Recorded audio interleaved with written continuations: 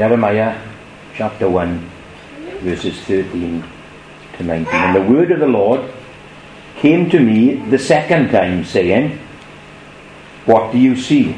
And I said, I see a boiling pot, and it is facing away from the north.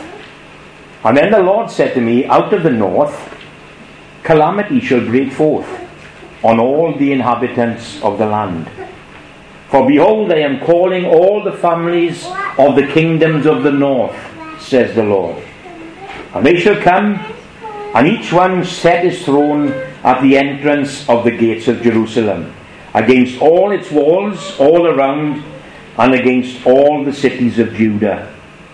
I will utter my judgments against them concerning all their wickedness, because they have forsaken me, burnt incense to other gods, and worshipped the works of their own hands. Therefore, prepare yourself and arise, and speak to them all that I command you. Do not be dismayed before their faces, lest I dismay you before them. For behold, I have made you this day a fortified city, and an iron pillar, and bronze walls against the whole land, against the kings of Judah, against its princes, against its priests, and against the people of the land. They will fight against you, but they shall not prevail against you. For I am with you, says the Lord, to deliver you. Now God is playing I Spy with Jeremiah again this week, as we saw last week. And if you remember, the question was exactly the same last week. Jeremiah, what do you see? What do you see? And Jeremiah answered, of course, what we now know. I see an almond rod, or a rod of almond. And we saw that the almond rod tells us that God is sovereign. We saw that the almond rod tells us that God is here with us. We saw that the almond rod tells us that God is active. And that the almond rod tells us that God will see and see His will and purpose done in our lives and in the lives of those to whom we witness. And that's what we looked at last week, as we looked at the almond tree, and how it was the sign of greater things to come, of fruitfulness, of warmth, and all the wonderful things that you would associate with spring and summer. That's what we looked at last week. But this morning, we have the identical question. Jeremiah, what do you see? And again, Jeremiah's answer was quite simple, quite familiar. You know, and that's the thing that we looked at last week. How simple was it for Jeremiah to say, an almond tree? There they are in abundance. You know, when God would ask you such a question, you sort of think, well, what does He really want to know? You know, can I find something in this? No, just say what you see, says God. And that's what Jeremiah did. He said what he saw. An almond tree last week, and again his answer this week is just what he saw. He took his eyes from the trees and looked into the courtyard, and there his eyes fell upon another quite normal scene at this time. A boiling pot on the fire. There's nothing spectacular or supernatural.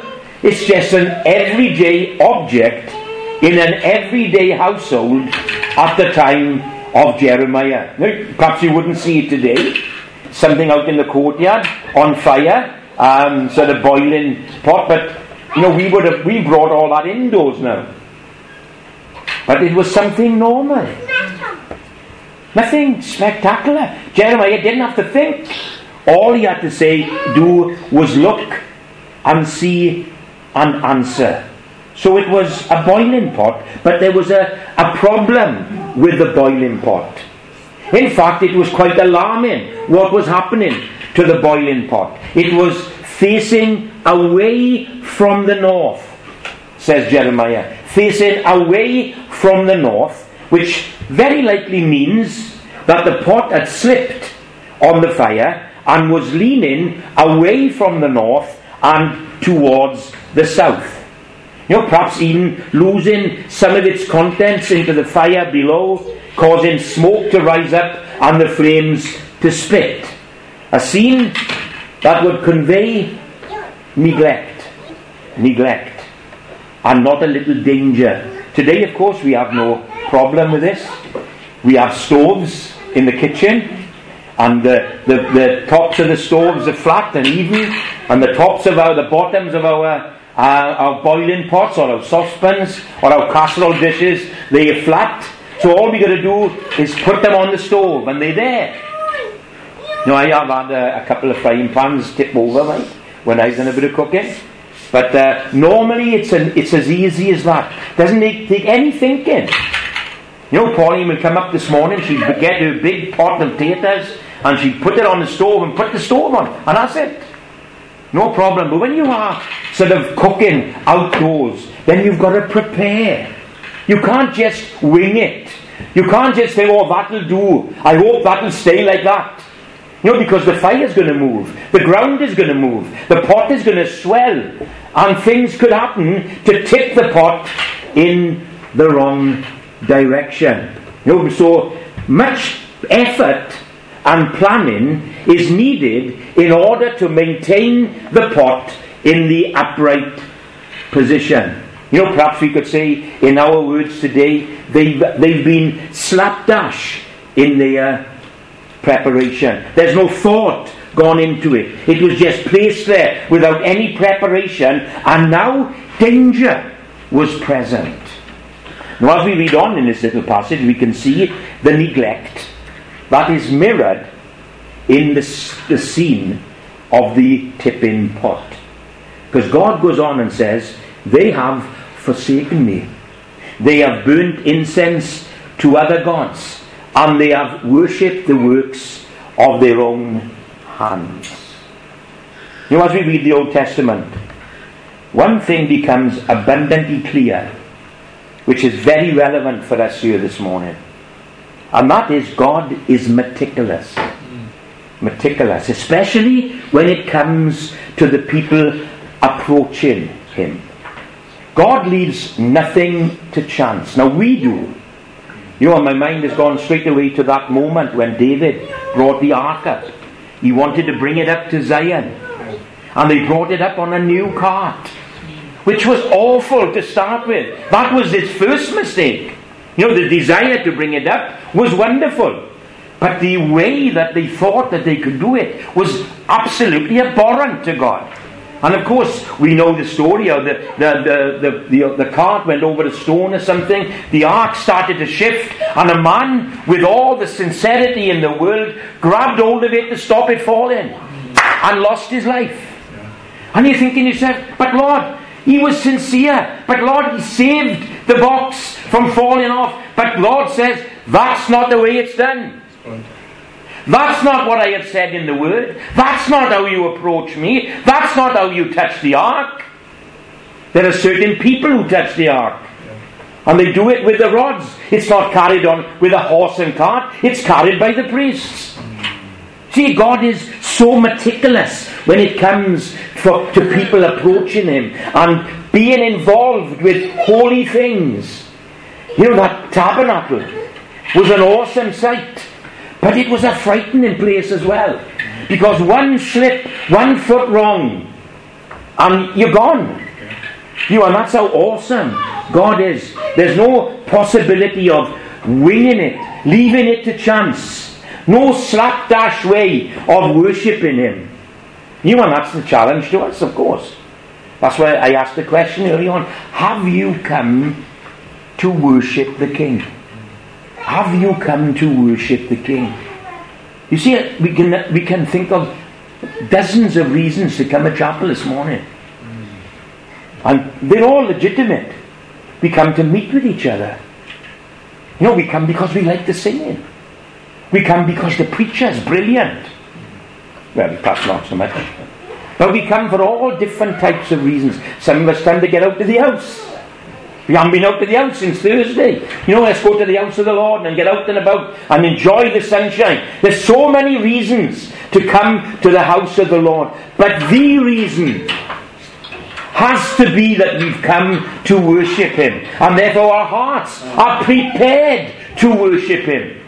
And that's what churches all over the country should be doing, is coming to worship the Lord. Jesus said, didn't he, to the woman at the well, he said, God is spirit, and those that worship should worship in spirit and in truth. She was concerned with where. Is it in this mountain that we worship God? The Jews say it's down in Jerusalem. But Jesus says, no, you don't worship God in Emmanuel. You don't worship God in Goshen. You don't worship God at the bush. You worship God in spirit and in truth. No, we're not here to propagate an Emmanuel type of service, although we think it's the best. But it's God in spirit and in truth. We can go through the motions. And we can slapdash, put that pot on the fire any old how. But it will fall. It will tip, it will spill. It will become a danger to us. Just as it was to that man who touched the ark. It doesn't matter what songs we sing. What music we use. It doesn't matter whether we're on the cutting edge of the Christian scene. Me and David had a message from the worship leader yesterday. She's away today, but she sent us a message. Can you believe that? This is what I want you to do it this morning. Well, she didn't say that. She just told us that she's going to teach us a new song when she comes home, and she put the song on for us to get used to it. And it's a new song. A new song. Oh, go to that church down there. They sing all the new songs. Isn't it great that they sing all the new songs? It doesn't matter. It doesn't matter if we're on the cutting edge of the Christian scene, or whether we relish the glorious words of Wesley and Isaac Watts and all them different. It doesn't matter. It's in you that matters. We worship in spirit and in truth. It's our hearts. When we ask the question, is my heart consumed by Christ? Is it full of worship to the one who is above all and deserves all? Are our minds focused on His glory, on His beauty, on His holiness, on His righteousness? Have we come to while away an hour, or have we come to worship Him who is above all things? That's the challenge that is thrown down to us. The challenge, of course, as well, as we come round the table, as Nigel said, it's the blood. You see, when you go into the tabernacle, everywhere was covered in blood. Because blood had to be shed. And the way to God is a blood-stained way. It's the blood of Jesus Christ that has paved the way that we can come. We can't come no other way. There's no way that we can come. There is the way to God is uniquely through the shed blood of our Lord and Saviour Jesus Christ. And don't ever think for a moment that you have any merit of your own. Don't think for a second that you deserve to be in His presence. Don't think that God will accept us any other way other than through Jesus Christ and Him crucified. He is the way, the truth, and the life. The only way, the truth, and the life. You can see what's happening here. The children of Israel think that they can just turn up and everything's okay. But they had forsaken the God of their salvation. They had left Him and turned to other expressions of deity. They had sullied their hands with the things of the world and exchanged the truth of God for the lie, and worshipped things rather than the true and living God. Their boiling pot had slipped. The contents were spilling out onto the fire. Smoke was rising. Sparks were spitting. The boiling pot was tipped. And so was they. So was the Jews.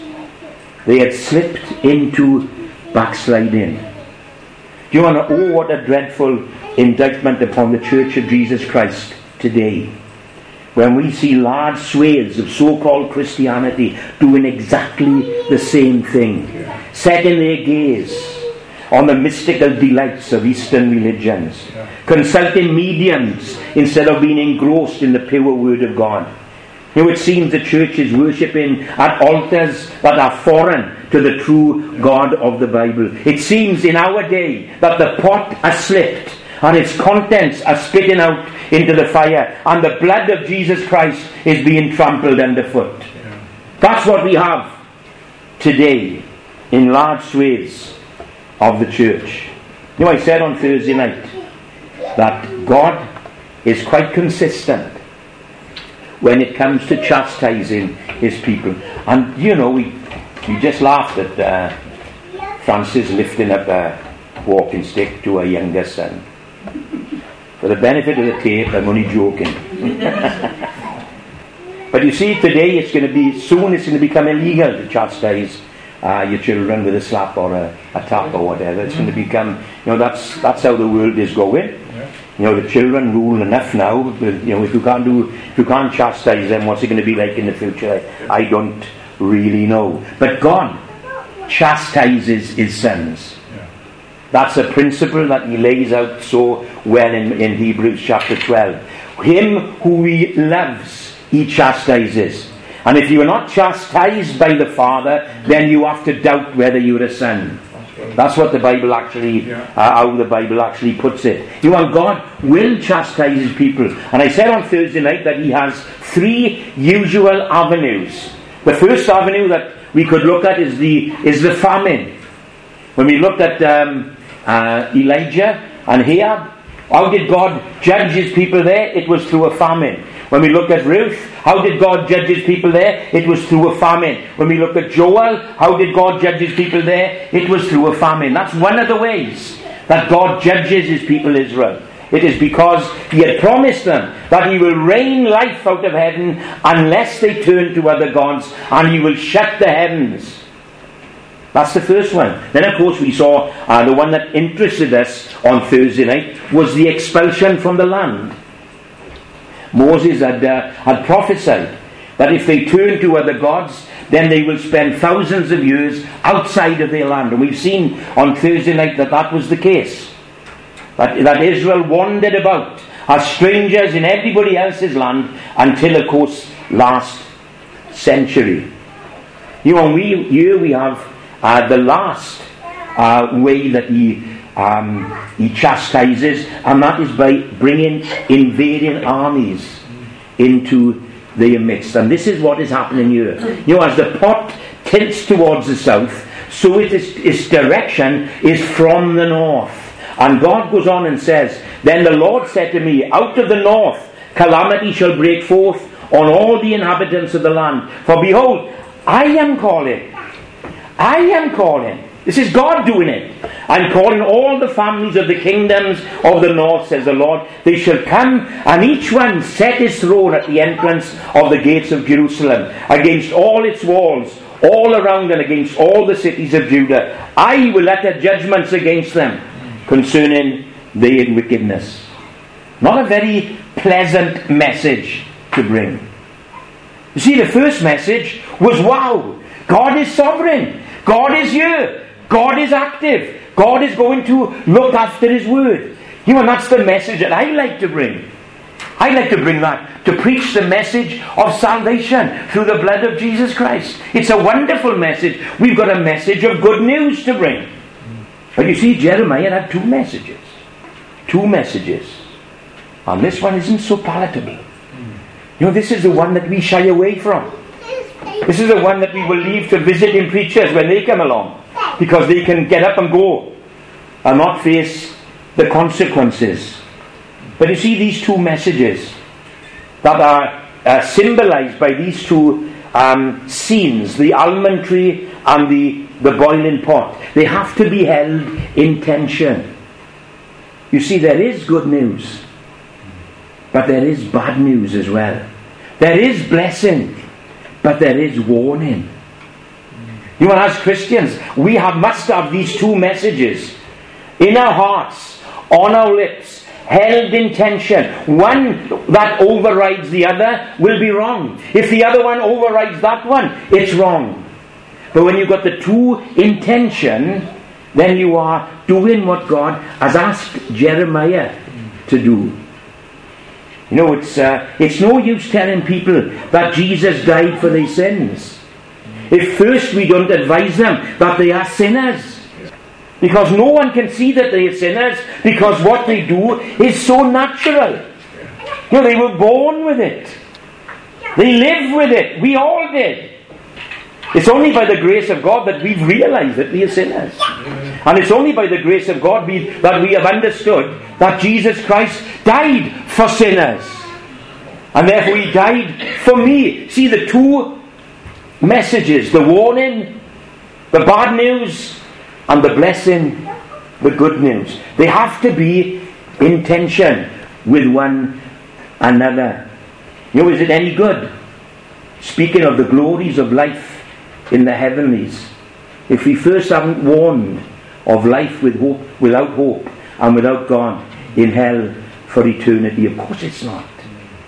People are not going to run to heaven if they don't know that there's a hell to flee from. People will only flee from danger.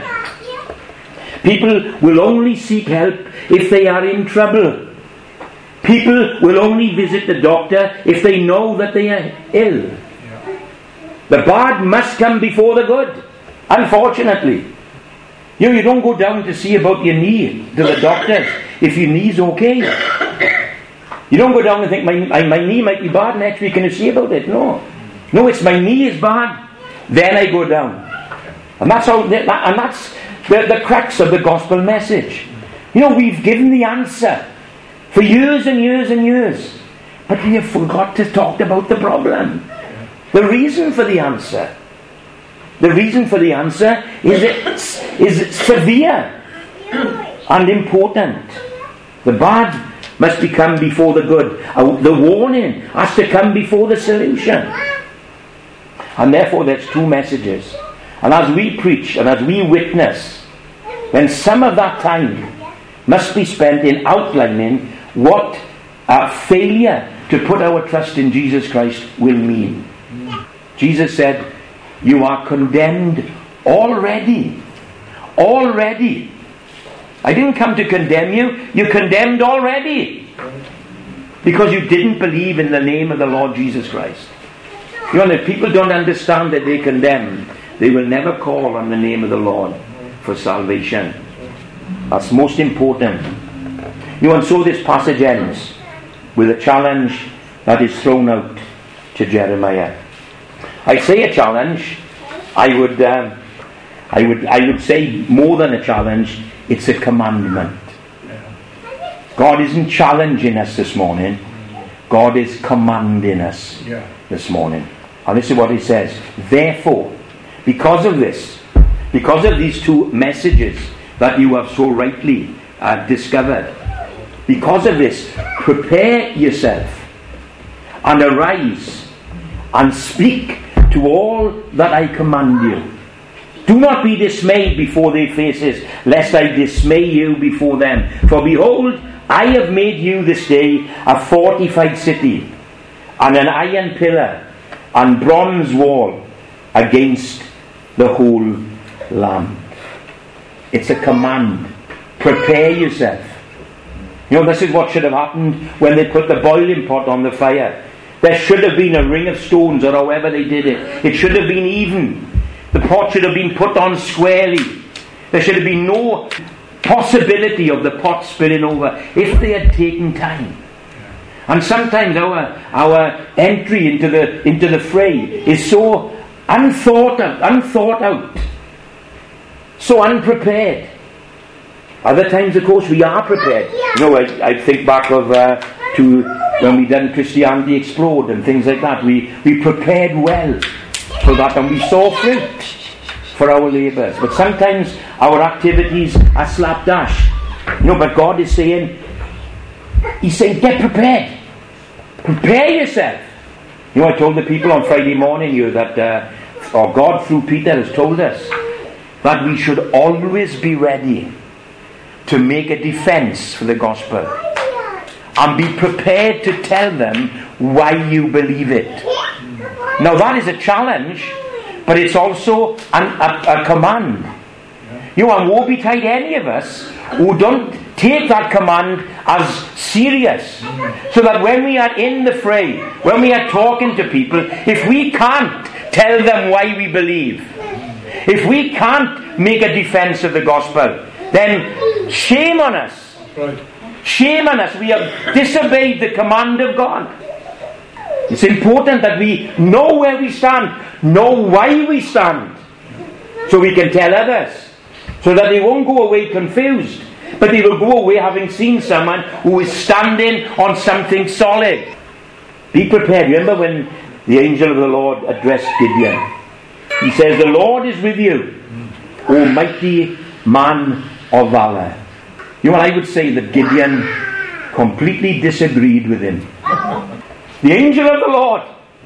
You know, perhaps in many respects, that's Jesus himself, in his Old Testament guise, speaking to Gideon and telling him the truth as God sees it.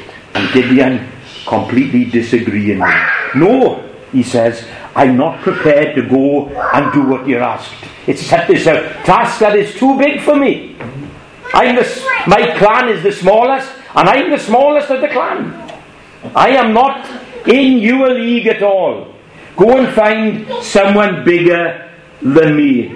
And then God takes him through a set of teaching seminars, and he makes him the greatest leader of his age, as far as God is concerned. That's all God did, was tell him the truth. Tell him the truth. I'm with you. All we need to know, really, I'm with you. I've made you a strong tower. I've made you a strong iron wall. I am with you. You know, and that's another reason why we should prepare ourselves to be witnesses in the community. Not only should we prepare ourselves mentally and spiritually, but we should prepare ourselves emotionally as well. God is with us. He's with us every moment that we spend in the company of other people. Why are we afraid? Why does fear grip our hearts when we have someone so powerful who has promised to be with us? You know, Jeremiah, he had no option. This was a command. Prepare yourself. I'm teaching Tyrone the drums. And I got to be honest, I didn't think that, because if you throw a ball at him, he'd go like this. You know, he got no coordination at all. But he's picked the sticks up there, and he's got really into it. But for a couple of weeks, you could tell he hadn't been practicing. And he'd come here, and he wouldn't be so good as the week before. And he wouldn't be so good as as he kept on coming, he wasn't so good as the week before. So I sat him down, and I said, "Look, if you were not prepared to prepare yourself," and this is Grandsha speaking, his Grampy, "then I won't be prepared to spend time here with you teaching you. I don't want to be telling you the same thing every week for the next 5 years." And I got to be honest, the next week he'd sprung on again. You know, and we've got to prepare. We've got to be prepared, and God wants us to prepare ourselves. Bible study, Friday mornings, Sunday mornings. It's all about preparation, but there's more hours in the week that we can spend in God's Word, spend in prayer, spend looking for that moment when God can use us. Prepare yourself, and it will take some preparation. But only a fool would go out unprepared. Only a fool would go out unprepared. You know, there's preparation of character. There's preparation of reputation. There's preparation of relationships. There's preparation of walking closely with God. There's preparation of knowing His Word. There's also preparation of the trusting of His voice. Listen to what He says to us. I have made you into strong towers. Now you might disagree, like Gideon did, but this is the word of the Lord. This isn't something thrown out there, hoping that someone will take it and run with it. This is the word of the Lord to you this morning. This is the word of the Lord to me this morning. I will always be with you. I have made you a strong tower.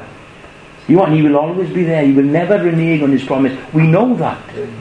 We revel in that each time we come to this place, that he always keeps his promise. You know, and also, I'll never forget this. We've got what they need. If they're going to spend eternity in heaven with God, in the glories of eternity, then they need to know how to get there. And we have got what they need. And do you know that we have what they want? You talk to people at a deeper level than rugby and all that, and you will find that people's desire, greatest desire, is what Christ has given to me: peace, love, hope, relationships. That's what God has given to me: peace, love, hope, and relationships. You know, people have said to me, I wish I could have what you've got. And I think you can. All you've got to do is put your trust in Jesus. So the people out there, they need what we have. The people out there, they want what we have. And therefore that puts us at an advantage every time a situation arises when we reach the lost. You know, it won't be easy. I'm not going to say that it's going to be easy. That's never been promised. Not even here has it been promised. They will fight against you, says God. Of course they will. But it will be so rewarding. So rewarding when you look up and see those to whom you have thrown this amazing lifeline of God's grace and mercy.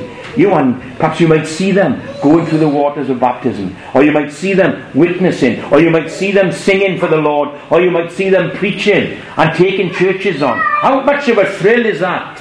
It's the greatest thrill in life to see someone that you have led to the Lord moving on. Moving on. I led a young girl to the Lord when I was in Carmel, baptized her, and then of course I left and I lost all contact with her. And about 4 years ago, I met her again. And I was a little bit... So I said, are you still in the Lord? Oh yes, she said. Oh yes. I go to such and such a church. My husband's there. My children are there. We are going on with on. You're so thrilled. So thrilled. Because that's the reward of reaching out, preparing yourself, of setting the pot on a level playing field. And I pray the Lord will bless us in this. What do you see? Well, I see an almond rod. God, you hear. God, there's good news. God, there's hope. God, there's joy and there's peace and there's fruitfulness. I see a boiling pot. There's problems. Let's bring those two messages to bear upon ourselves and upon the people that we love, that we work with, that we live with, that we just do things with. That they too would come to an understanding of this amazing message for themselves. For Jesus' sake. Amen.